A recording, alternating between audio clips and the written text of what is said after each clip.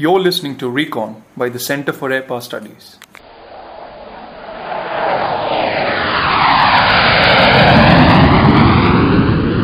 Welcome back, listeners. You're listening to episode 4 of our Recon series on the theme Review of Global Security Dynamics during the COVID 19 infected year of 2020.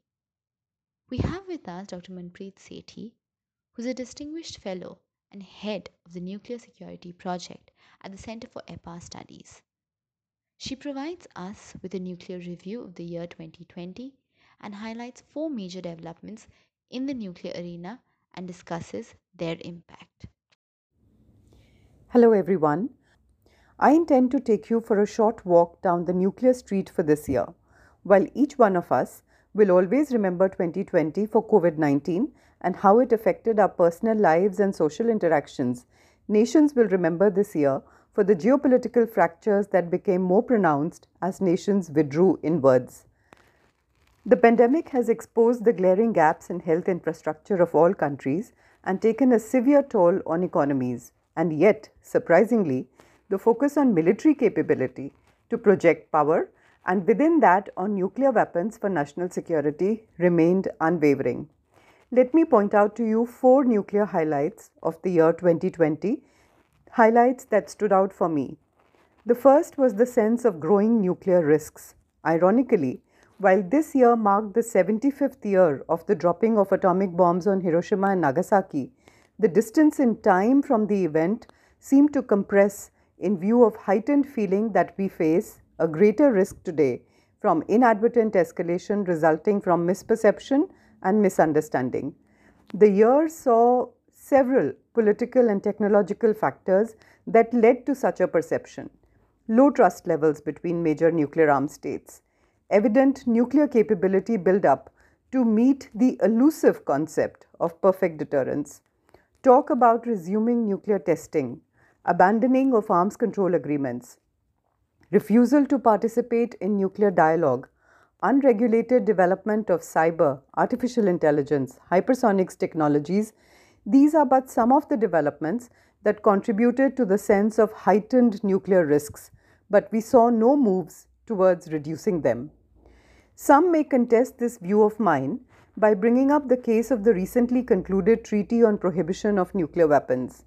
Many do believe the fact that the ban treaty received its 50th ratification in 2020 would be a move towards reducing nuclear risk because it would ban the nuclear bomb.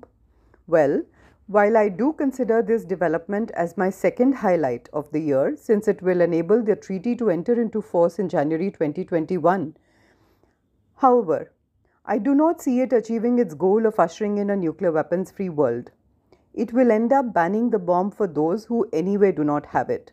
The 9 nuclear weapon possessors and NATO states have rejected the treaty for its inability to define disarmament, verification, and compliance processes. Meanwhile, a third interesting nuclear insight of the year can be drawn from the military standoff between India and China. This standoff started sometime in April and has dragged on for 8 months of this year now. Yet, neither Beijing nor New Delhi has drawn attention to their nuclear weapons. For watchers of Southern Asia, who are used to nuclear shrillness that emanates from Pakistan every time a crisis breaks out, the relative nuclear silence of India and China is intriguing.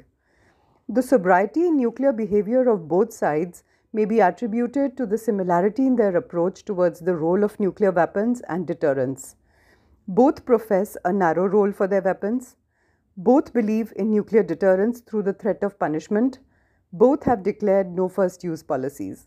The sameness of their nuclear philosophy brings a sense of strategic stability between the two, even if the stability is unstated and unacknowledged by both nations and even by the rest of the international community. But it is a fact that important lessons could be derived by other adversarial dyads from the deterrence doctrines of India and China.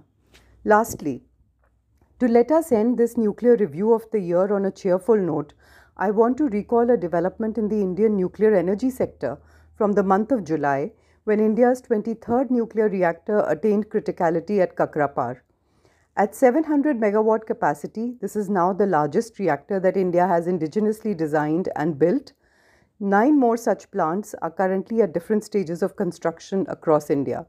One new plant is expected to be commissioned every year. This annual harvest will progressively add to the share of nuclear power.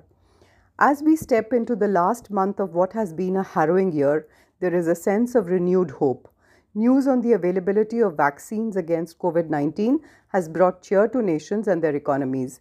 Meanwhile, the impending change in the US administration has also generated optimism. Many nuclear issues need urgent attention. Hopefully, 2021 will bring better tidings all across, including on the nuclear front.